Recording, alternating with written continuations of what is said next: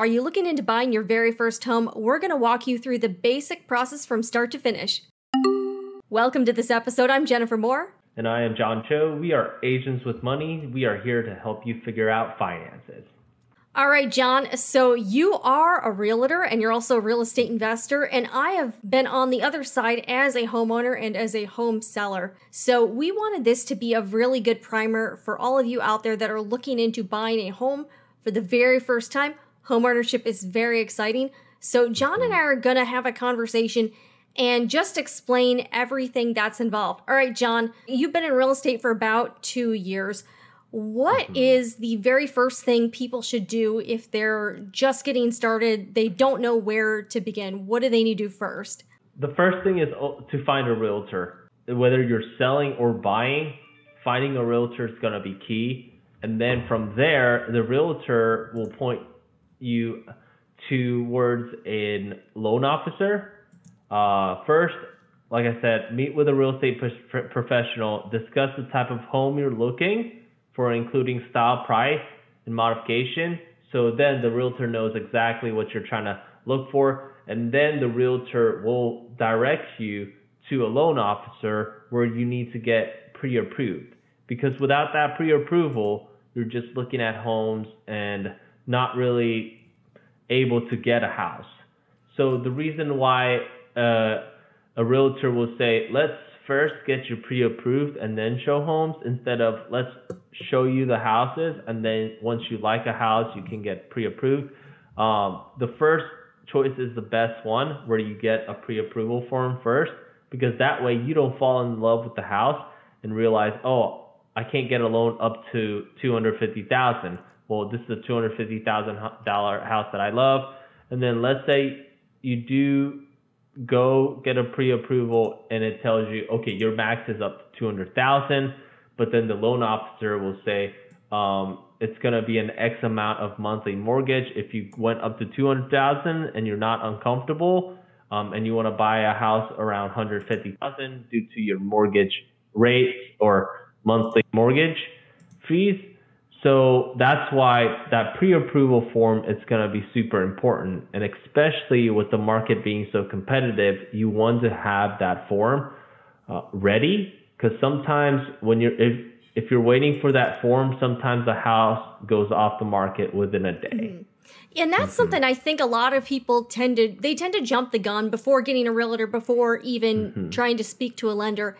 People will just start looking at these houses online and they'll spend hours and hours on realtor.com or Zillow just looking for all these homes. But the truth is that by the time they're actually to the point where they can put in an offer, that house is probably going to be gone, right?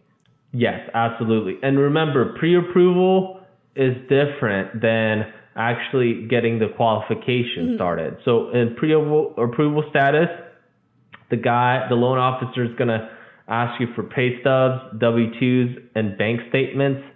So that's where he knows like what you can afford. And you can either go to a loan officer or to your bank. And the difference is, if you go to like a Navy, like a credit union, they're only going to pull their rates. But if you go to a loan officer, he pulls from different credit unions, either or different lenders everywhere. So he's going to have more options for you. And then he's going to either help you distinguish which loan will be better for you, either an FHA loan or a conventional loan. And from being a home buyer, I remember they pull a lot of your financials. So your income, your debt to income ratio, what kind of credit you have, and they kind of compile that to work up how much you're approved for and what kind of loan you get. So for all of you guys watching, before you even do that, if you can try to get your credit score up, that would be very helpful, because that'll help you get a lower interest rate, right? And then it also, you want to make sure all your financials are in order. And I do remember a lender saying not to make any like huge purchases before you buy a home. Is that something you've heard too? Yes. So let's say you are under contract for a house. Do not buy and do not finance anything until the house is closed, because it will jeopardize your loan. And here's the thing. I know some people get really offended or irritated when a realtor say you need to get a pre-approval form first. and there are clients who are like, no, I'm not going to do that. If I like a house, then I'll do it.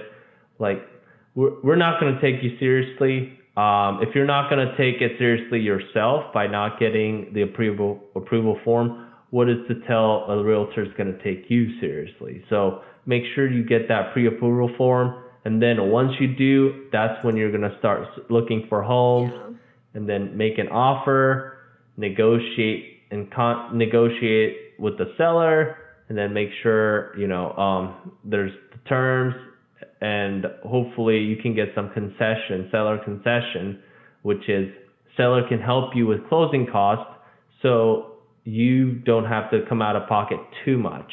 Mm-hmm. Although in this market, we're definitely, as of taping this, we're kind of in a seller's market here in Florida. Mm-hmm. So what do you feel like home buyers you're working with, do you feel like their expectations are kind of in par with that? Or do you feel like they're still a little like optimistic when they might not get like money off of a house or getting a lot of concessions at this point? Yeah, it's brutal out there and discouraging for the buyers right now. Yeah.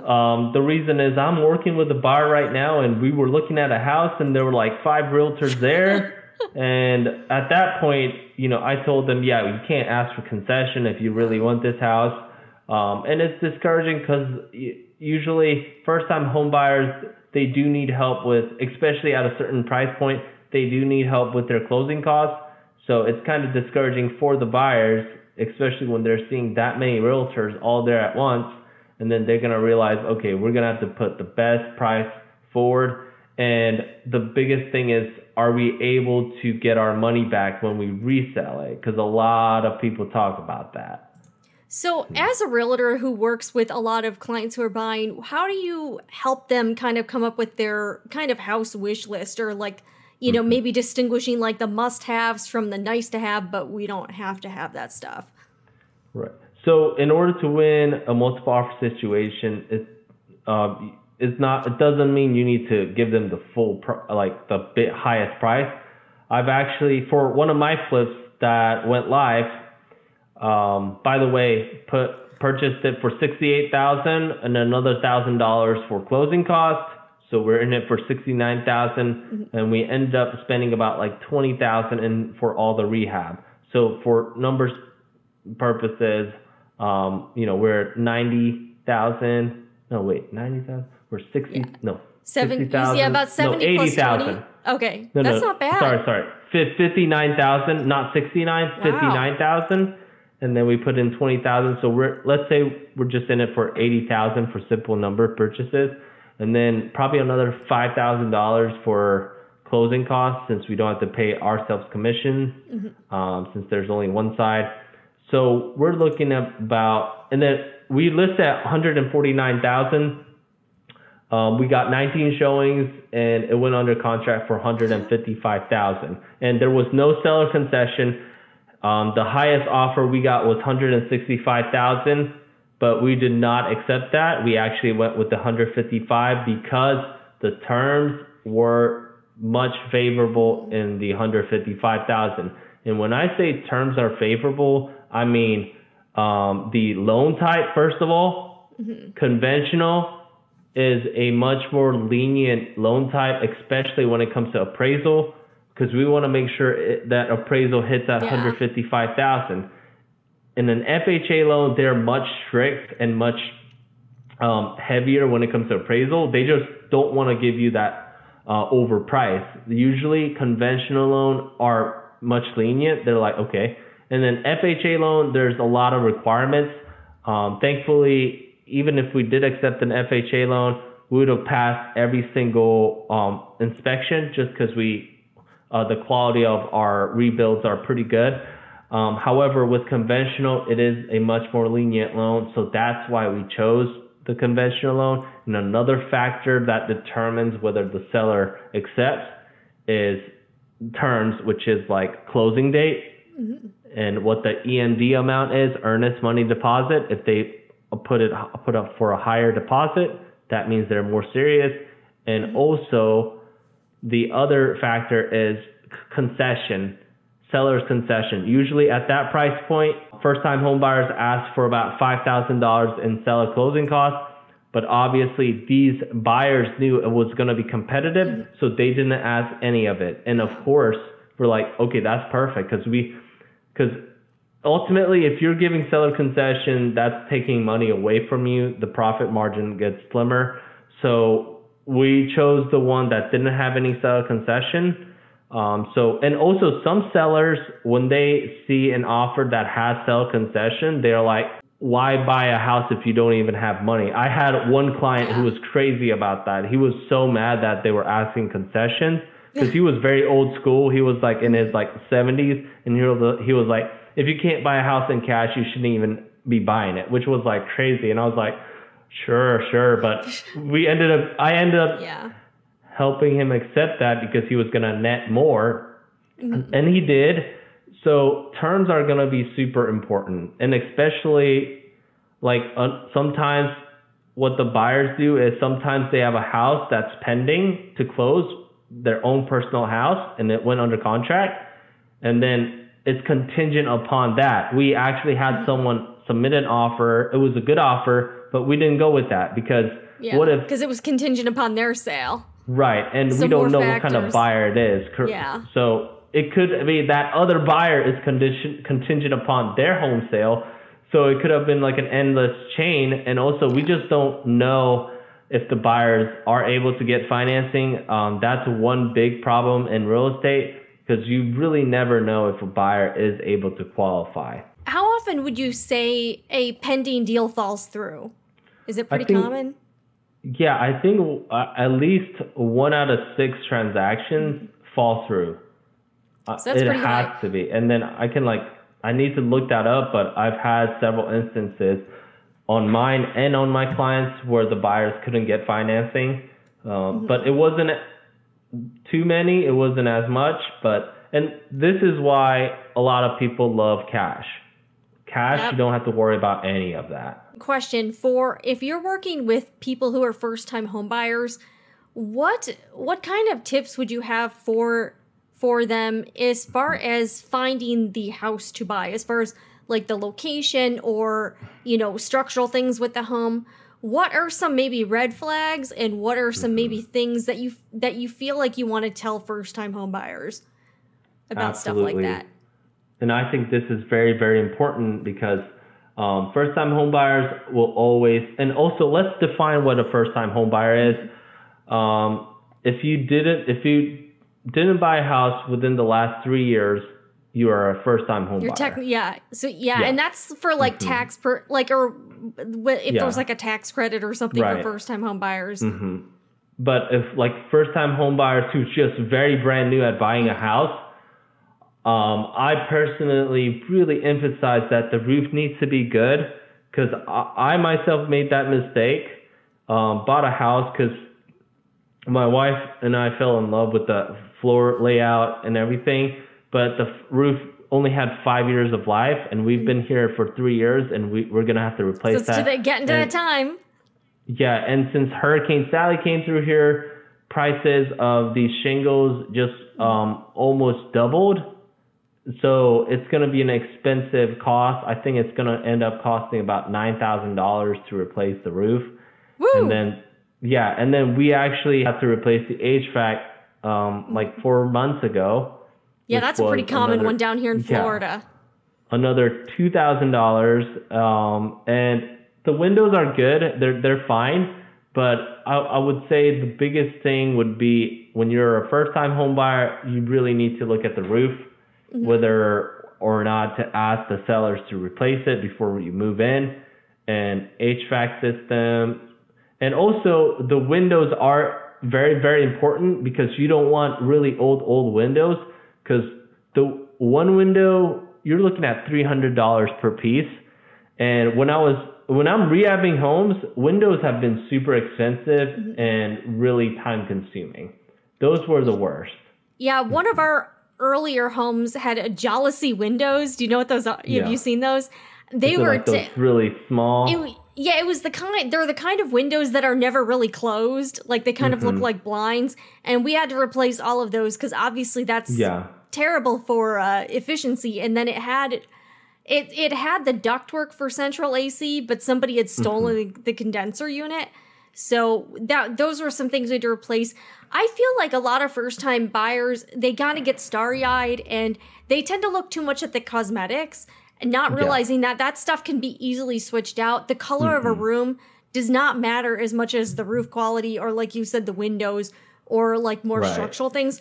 So guys, if you're looking, look at the bones of the house and really try to overlook the like cosmetic stuff, the wallpaper, the flooring. That can all be switched. Also, the neighborhood location is something you can't change about the house, but you can change anything inside the house.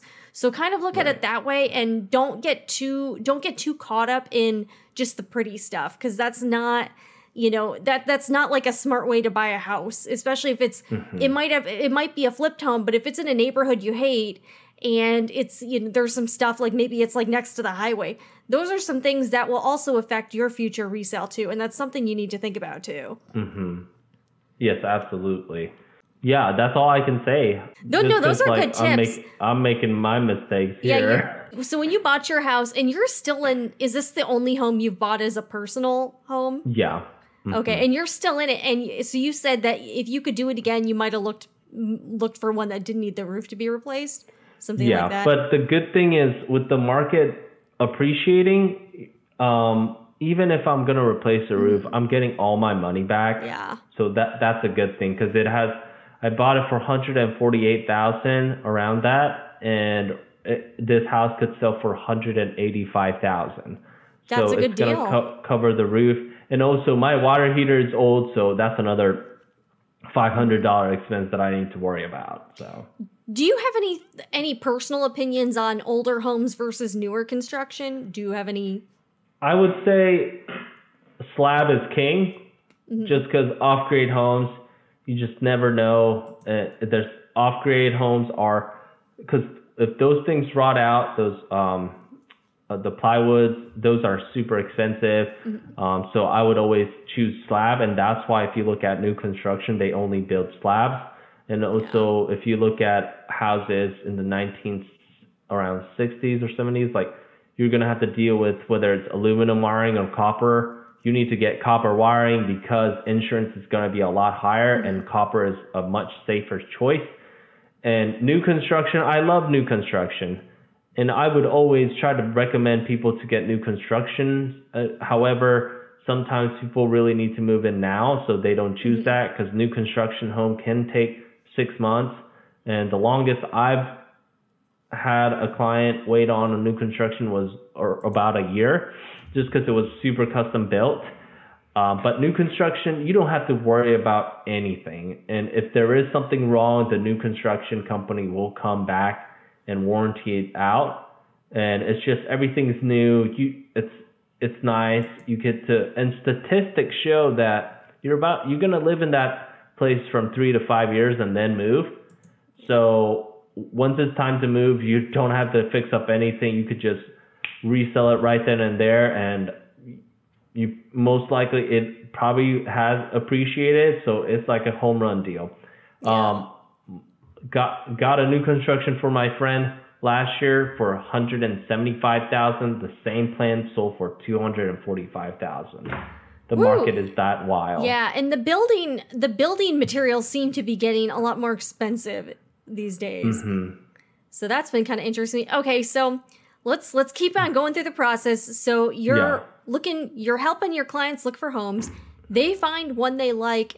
How does it work to put in an offer on a home? What do you do?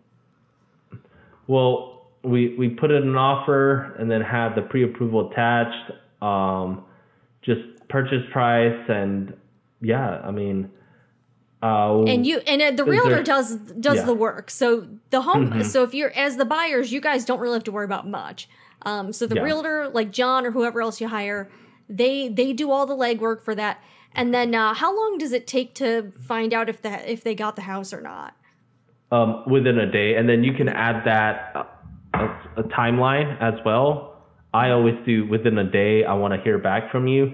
And the good thing about using a realtor is, as a buyer, you don't pay anything to the realtor. And the reason why I do this quote is because the seller's the one who pays the buyer's agent, the agent.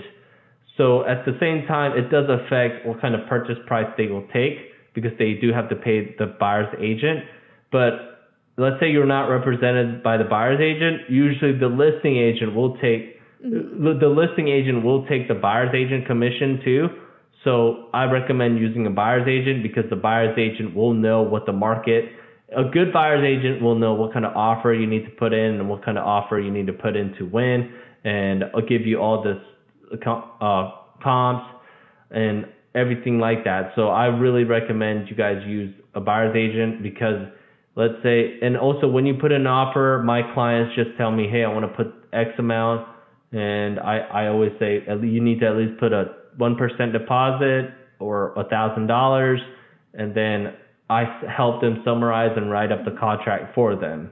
So that way, because you guys don't want to do, the buyer shouldn't touch the contract if they don't know anything about it, because sometimes they might hurt themselves if they miswrote something. So, because sometimes you can offer 150 grand and you might end up actually paying more than 150 grand, because the buyer's going to pay the title closing costs. There's a lot of ways where you can net a different type of amount. So leave that to the professionals. Yeah, exactly. And that's why I think it's so foolproof I would definitely recommend working with a realtor instead of going on your own, because there's so many things that you don't know that the realtor does know. I don't understand why people wouldn't want someone representing them, especially as a buyer. It doesn't cost you anything out of pocket. So I think I understand. Trust me, I get a lot of either on my TikTok or on someone else's wall. I see that people generally hate salespeople. People generally hate people that get paid on commission, because they think we're leeches, parasites. It's crazy how some people's mindset is, and that's fine. And even for sale by owners, they hate realtors. But the thing is, realtors are going to be the ones bringing them buyers. They just don't want realtors to represent me. I know one case where a for sale by owner tried to sell his house, and he definitely didn't price it right, as in priced it very, very low. And then he was bragging, oh, I sold it without a realtor super fast. Yeah, you sure did. You could have made another 30 more grand, but that's on you, right? But you did save commission, so woo. So you can't change some people's minds, right? Some people just want to do it their way. Okay, so once a seller has accepted a buyer's offer, then the house is there's was it the escrow period? I think that's what it's called, and then the house is pending. So what happens during that period that needs to get done? Perfect. And in a contract, you have to put an earnest money deposit. That's just how contracts work. You have to have a consideration of amount, which is cash funds, to start the contract and to bind the contract. So that $1,000 goes to a third party closing company and stays there, and then that title company will start searching up the liens, with the property, if there's any defective title, if there's any cloud on the title. And then while that's happening, you need to order, as a buyer, you need to order an inspection on the property, a home inspection, just to make sure everything is good. You don't have to, but you are highly recommended to, because those home inspector will go up the roof, look at how what the life is, the water heater, every single outlet inside the attic. He's gonna check every single thing, and then in the contract previously, you could have asked for either $1,000 repair limit or a percentage amount of the repair limits, and ask the seller, hey, we found there was problems with this, that, and this. As long as it's not cosmetic, we want you to fix up to $1,000 amount. Where that amount is agreed upon before executing the contract, and also the WDO inspection is ordered, which is wood destroying organism, because you want to definitely see if there's any kind of termite damage, any kind of wood rot, and that's another repair that needs to be addressed.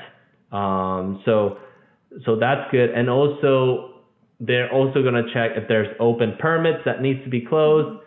So it's all in the contract.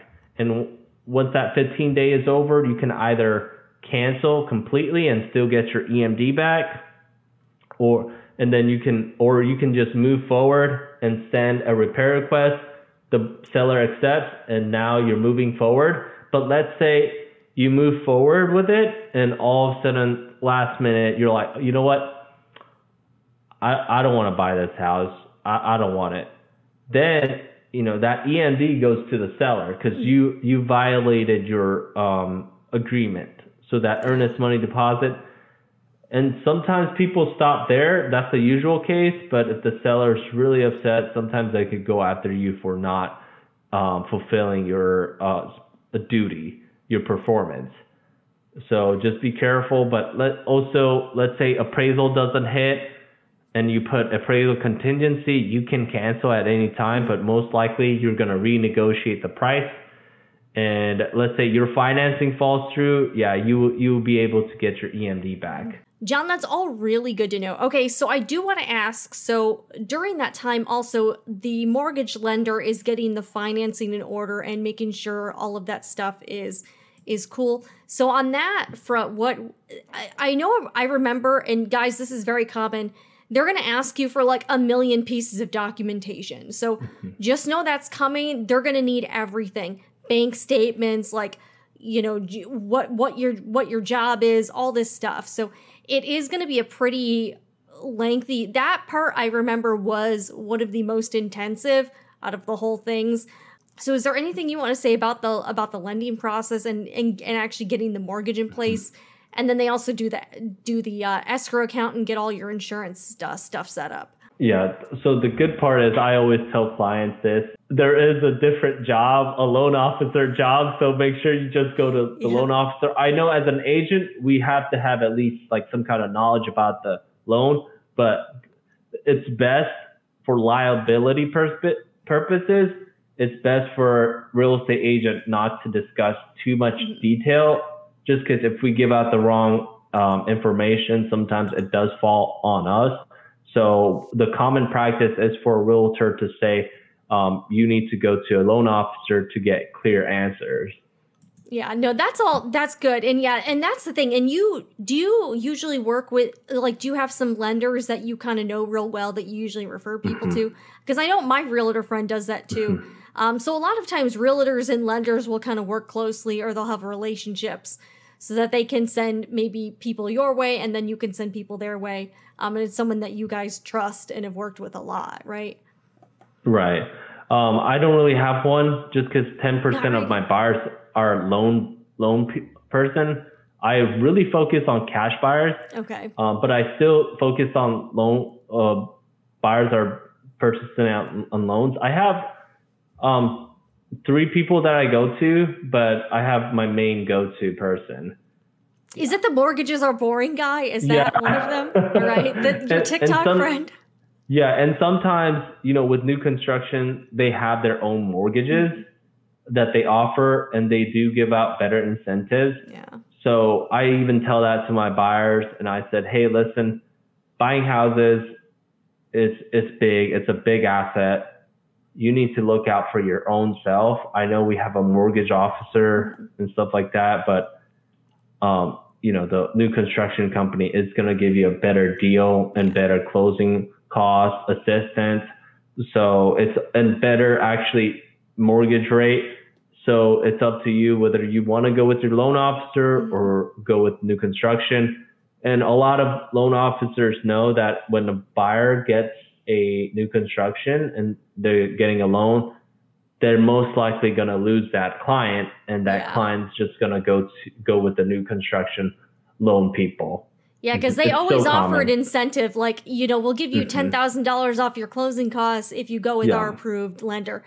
So that does happen a lot. And the escrow period for a home, it's usually, I've noticed it seems to be between like 30 and 60 days typically. Is that fairly common? Yeah, 30 to 45 days. Okay. It's usually needed for the house to close. Okay. So if someone is looking to buy a home, how far out do you recommend they start looking? Like if they're, like say it's April now and they want to get into a home by maybe say August, when should they be looking?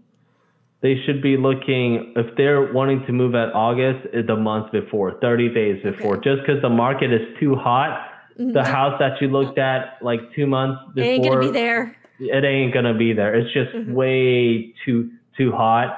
So a month out. Okay, so that's actually pretty short. That so if you are looking, if you're looking to move in August, you should start looking in like late June, early July, something like that. Okay, that's good advice. Even my listing appointment. Listing appointment, usually you just want to get it done here and there, but it's a repeat client. So I know I'm going to usually get the business because they've been just talking to me back and forth. And they said they want to move out during June. And I said, okay. And they want to meet me now. And I highly advise. And you think it's too early? It's way too early because here's a scenario I gave them. Let's say you do want to list early, like right now, most likely within next week or two, it will go under contract and the buyers will want to move in the next month. That means the other period for another month, you're going to have to find a place to live. And that's just so much of a hassle. Just let's list your property a month before you need to move out. So and they were like, okay, that makes sense. The reason I know that is because I had a client who had that same problem.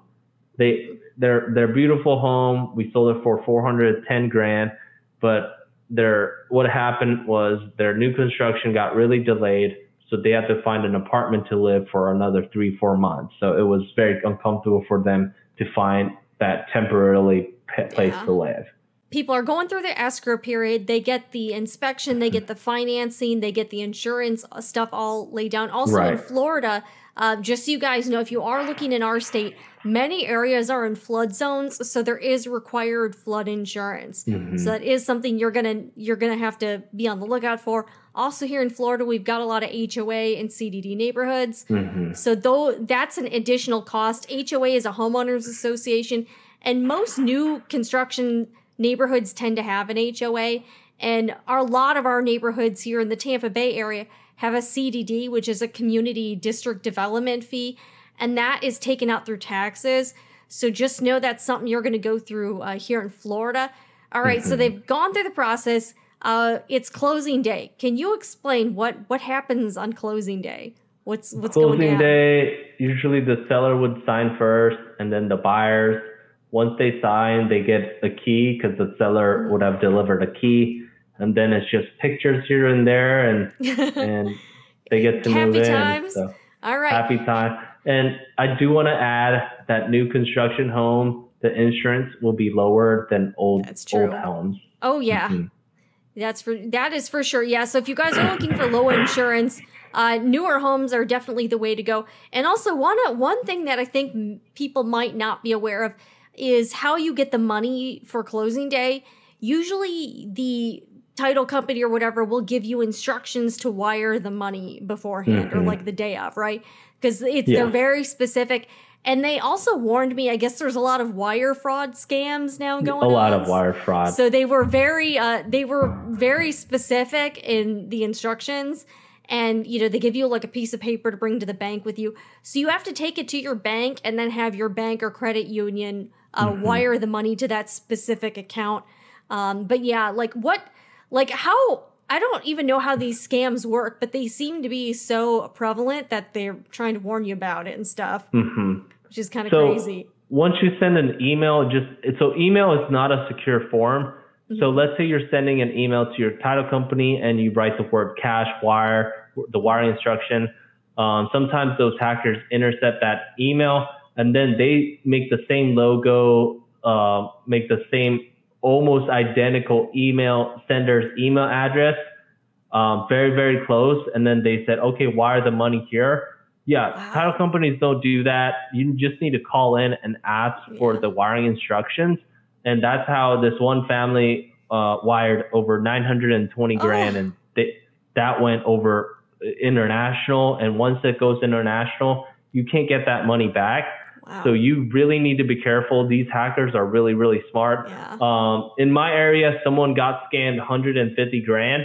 Like I said, when you email those funds, wire transaction, the hackers somehow picks that up, and then they're gonna send you an email identical looking to the title company and tell you to wire here. And so you just need to be careful when you're wiring. Double check.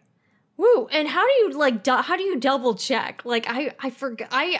You like, just call in your title closing agent and say, hey, okay. my wiring, it seems like the wire number is this. Is this true? And then I just repeat it and they'll say, yeah, that's true. And then, that's how it works. So you guys just be careful of that, because every buyer needs to wire money, several $1,000s for the closing cost, like 3.5% of the purchase price. And that's a large amount of money to be sending. So you want to make sure it doesn't go to some scammer overseas. Wow, that is so, yeah, I remember being kind of nervous about it because they were warning me about all the scammers. And I was like, I just felt real anxious. I was like, I hope I'm doing this right. But I took it to my bank, gave them the wire instructions, and then they called it in from the bank. So that, and everything went through okay. Okay, so they've closed on the house. And after you close, then it's usually like the next month they start getting the mortgage and doing all that. After 3 months. After three months, you get a mortgage. So you get a huge break. So you get a little bit of a reprieve from paying your mortgage. Right. Nice. So and it's different, but that's usually the case. Yeah. You have like 3 more months before you actually pay your first mortgage. And if you're in Florida, make sure you get the homestead exemption. Oh yeah. I have missed that twice. 2 years in a row. Wait, you missed it? How? Yeah, and it made my mortgage go up by like $150. So just don't miss that. The deadline is up to like March 1st. Did you get it in for ridiculous. This year? Are you good? No, I didn't. Wait, how did you? I missed this year. Oh no. Yeah. Oh no, and you do it with your county. I think you do it with your county. So your county should have instructions on how to file for your homestead exemption. Because you could file it online on the tax county website appraiser, but if you're a because I'm still a green card citizen, so they want me to show up there with my wife, and we keep forgetting. And if it was online, we'd get it done ASAP, but they won't let us do it. Only U.S. citizens can do that. That's interesting. Okay, yeah, I forgot. I think I believe I did mine online, or maybe I mailed it in. I don't remember which one. And then you can check every county has like a property appraisal website, and you could actually go in and check your property and see if the homestead exemption was accepted or if it's still valid. And then you usually only have to do it once. So you guys don't have to worry about it after that initial time, but that does save you some money on your taxes. Another thing that is also kind of a thing. Sometimes your property taxes the next year could actually be higher, depending on if the previous homeowner had that portability cap thing. So if somebody had lived in the house forever, your taxes can only go up a certain percentage every year. So they might have had lower taxes than you'll get because your taxes are based on the purchase price. So your taxes don't always go down with the homestead exemption in the following year. So just to let you guys know that. Also, it tends to be a little bit different with new construction, right? Because the land, it was like a plot the year before, and then that year so your taxes don't always go down, your property taxes. Sometimes they can go up, sometimes they can go down. So it kind of depends. Mostly they'll go up. Mostly go up. Yeah. I think, I don't remember. I think ours were about the same, I think. Although when we lived in St. Petersburg, we lived in a $47,000 house. And during the housing collapse, our property taxes were I want to say they were $300 a year or something like that. That was crazy. And so that was a pretty bizarre situation. So this has been really good information, John. And I do want to ask another question. What are some common things that you feel like first-time homeowners aren't really aware of, or maybe some mistakes they make when they're looking for homes or when they're going through the process? Is there anything that you feel like a lot of people don't know and they kind of make mistakes? I think it's facts like over feelings, I guess. Not just because if you fall in love with the house, you start not looking at the problems and not focusing on the problems. So I think that's important. And I think that's why a seasoned, experienced realtor will really point that out where, hey, the house is beautiful. I want you guys to get it, but just know that the roof is bad. So just stuff like that, because they're excited. Because most of the time, the first time homeowners, they lived in an apartment, stuff like that, and they're like, whoa, I finally get to call this place my own house. So I think that's the biggest thing. And I want the buyers to have what they want, but I also don't want, down the road, just have the buyers think, oh man, I can't believe this. Although they made that choice, but at least either I warned them or they know that and they're gonna save up to fix that. So yeah, that's true. And as a home buyer myself, I find that it really helps to like kind of not get emotionally attached to the homes. So you go through, and my husband and I are really more interested in getting a good value. So we don't care necessarily about like the carpet color or whatever. So there's a lot of things that we overlook that I know a lot of people don't. But that's something, I guess it kind of depends too. If you're one of those people that you don't want to you want a turnkey home and you don't want to have to do anything, it might take you longer to find a house that you really like, that's like perfect for you and has all the cosmetic stuff, and you're going to have to pay more at that point. So sometimes you can either go for something that's perfect as is, but sometimes you're going to pay the price, or you can go for something that's a little cheaper, but might need a little work or might need something to switch out. There's just trade-offs with everything. So you guys have to understand that that's a reality. And with the market being so crazy, are you finding sellers are having to make more and more concessions? Like, okay, maybe we don't need that third bathroom, or something like that. Are you finding they kind of have to like take stuff off the wish list kind of depending on what's available? Right. Especially when you're wanting a bigger square footage and your budget is still, your budget is low. Sometimes people, and the buyers see that, and the buyers learn from looking at home to home. They're going to realize, oh, for 180 grand, we can get this type of house. And then if we want a bigger house, we know it's not going to be as updated as this smaller house. So the buyer learns, they start learning how the housing prices work. And I think that's good for them. So then they start distinguishing what a good deal is versus a bad deal is. And another thing, a lot of people will ask realtors about things like how safe the neighborhood is, or like, is this a good school district? And can you explain that realtors really aren't allowed to like point? Yeah, they're not not really allowed to tell you. that. Yeah, because that goes against our like ethics. And the reason why they do that is they don't want any kind of discrimination, redlining. So they're very strict on that. So if someone says, hey, is this a good area or not? I just say, you just have to look that up yourself. Is this school a good area? You just have to look that up for yourself. Or I just say, I don't have any kids, so I'm not sure. So that is something that, just to let you guys know, please do not ask your realtor those questions.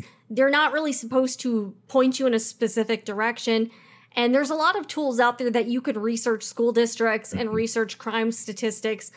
But that's something that a realtor is not supposed to be telling you, hey, this neighborhood is good for families, or this neighborhood has a great school district. It's just not something that they're supposed to. You don't have any kids, but you do have dogs, right? Yeah, and I think they're about to go crazy because my wife is at home right now. So if you guys have any questions for John, leave them down in the comments below about first-time home buying or like general real estate questions. We'd be happy to try to take a look. And John, do you have anything this week for Asian approved? It will be my phone case. I mean, it's like dying, but this phone case right here, it's very easy to hold just because like this phone is pretty big. So I actually love this feature. It helps me a lot. That is very cool. All right, so John, I have reached peak lazy, and I'll show you why. I'm now at the point in my life where I'm buying sneakers without laces. Oh. So I just don't want to have to deal with shoelaces. So these were on sale. This is not sponsored, hashtag not sponsored. I've just decided I do not want to have to tie my shoes. So we're going to go. I feel like these are like an upgrade from the Velcro sneakers from the 90s. But this is my new lifestyle, which is not having to do very much work to put on shoes. All right. Well, this has been another fun episode. Let us know what you guys think. Also, if you want any show topics, any suggestions, we are open to it. Hey guys, I hope you guys enjoyed this episode. Make sure you guys like, subscribe, and also make sure you guys leave a comment so we can interact with you guys. We'll see you guys again next time. We are Asians with Money. If you guys have any questions about... Can you hear them? I can hear them a little bit. That's okay. Here, let me close the door. That's funny.